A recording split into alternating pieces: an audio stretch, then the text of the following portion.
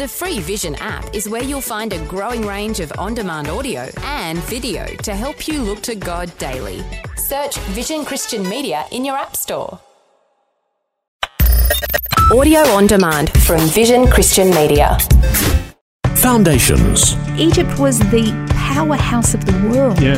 And over a course of, I don't know how long the plagues lasted for, days, weeks, months. Within a very short space of time, this powerful nation is brought to its knees. Yeah. Foundations. Understanding the Jewish foundations of our Christian faith. With Robbo Robinson and Mandy Warby. In our last program, we learned some history about the church's attitude toward the Jewish people and how deliberate efforts have been made to ensure Easter never coincided with the Jewish Passover. On today's program, we're going to learn about the events that Passover is actually a commemoration of. Yeah, I think for many Christians, especially Christians in Australia, we really don't have any understanding or comprehension of some of the church's really appalling attitude and treatment or thought toward the Jewish people. And it's a shock to us in many respects, as well as the fact that we really are unaware of a lot of people who said they were Christians and how their treatment of the Jewish people during Second World War. Because here in Australia, we're so far removed from it. It's not till you get to Europe or you travel through Germany and you realise just how terrible it was. So it's a bit of a shock. But we're talking about the 7 mandatory feasts of the Lord, the first one being Passover. And I do just want to read quickly from Leviticus 23, verses 4 to 5. It talks about these appointed feasts of the Lord. It says, "These are the appointed times of the Lord, holy convocation, which you shall proclaim at the times appointed them. In the first month, on the 14th day of the month, at twilight, is the Lord's Passover." So God instituted this and he made this mandatory one. Now, the account of the Hebrews' enslavement in Egypt, many will know this, so we're going to run through this story to give us a bit of an understanding of why Passover was instituted at all. Okay, God raised up a man by the name of Moses to lead his people out of Egypt, and he was to go and confront Pharaoh, commanding him in the Lord's name to release the Hebrews. And if you wanted to read the entire story, it's the first 15 chapters of the book of Exodus. It's a pretty exciting read, actually. Yeah. It'd be worthwhile even reading that over this few days as we celebrate Easter and Passover all happening at the moment. It would be a really good idea to do that, actually. So if you start right at the beginning, the book of beginnings, which is Genesis, that is the start of all things of the creation and the human creation. It is the beginning and the establishment of God establishing his people, the Jewish people. They start out as a family. They end up in Egypt because of a famine that's ravaging throughout the Middle East. And they're there in a place of protection in the land of Goshen in Egypt. But over time, their numbers swell. They become a very great and numerous people.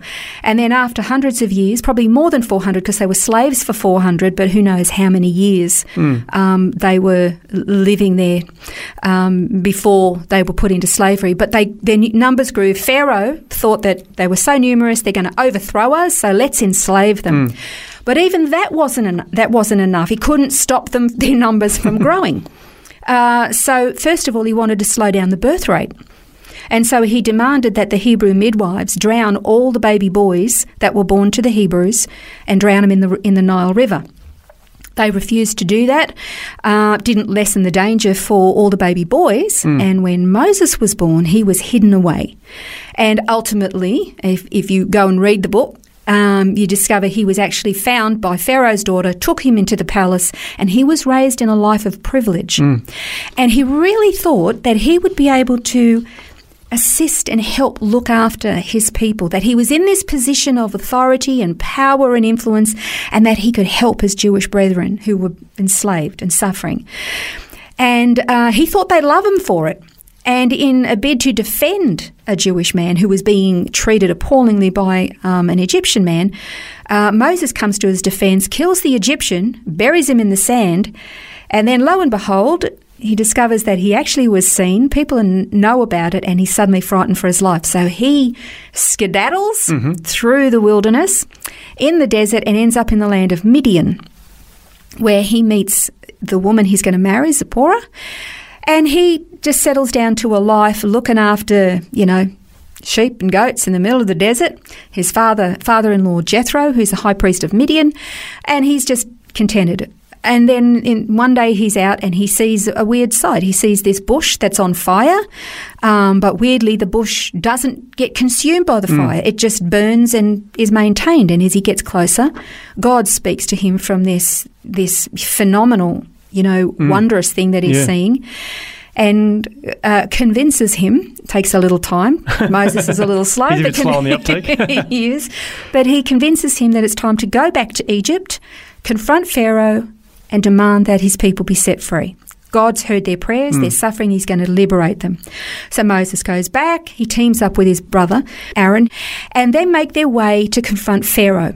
And the extraordinary thing about all that we read in the Exodus account is that every time, the first 3 times actually, Moses says, you need to let my people go. He performs then a sign or a wonder that God has already instructed him, along with his Aaron, his brother, and performs these wonders. The magicians of Egypt can sort of replicate them, not quite to the standard that God does, but they can replicate them a little bit. And Pharaoh just goes, nah, on your bike, take off, not interested, forget it. But that actually makes the burden of the Jewish people even worse. Yeah. But then after I think it's the first 3 plagues, then when Moses goes to confront Pharaoh, the plagues then become beyond the magicians of Egypt to replicate. And everything in the lives of the Egyptians is then damaged, from their physical bodies, where they suffer from plagues of flies and or gnats or whatever, frogs that just come up and invade their homes, and it affects their sleep. There is, hail, massive hail that comes out and with fire, destroying crops and property and animals. There's darkness that just takes. Everything in their lives, their economy, their commerce, their homes, their crops, their livestock, everything is becoming decimated. The infrastructure of the nation. Egypt was the powerhouse of the world. Yeah. And over a course of, I don't know how long the plagues lasted for, days, weeks, months, whatever it was, within a very short space of time, this powerful nation is brought to its knees. Yeah.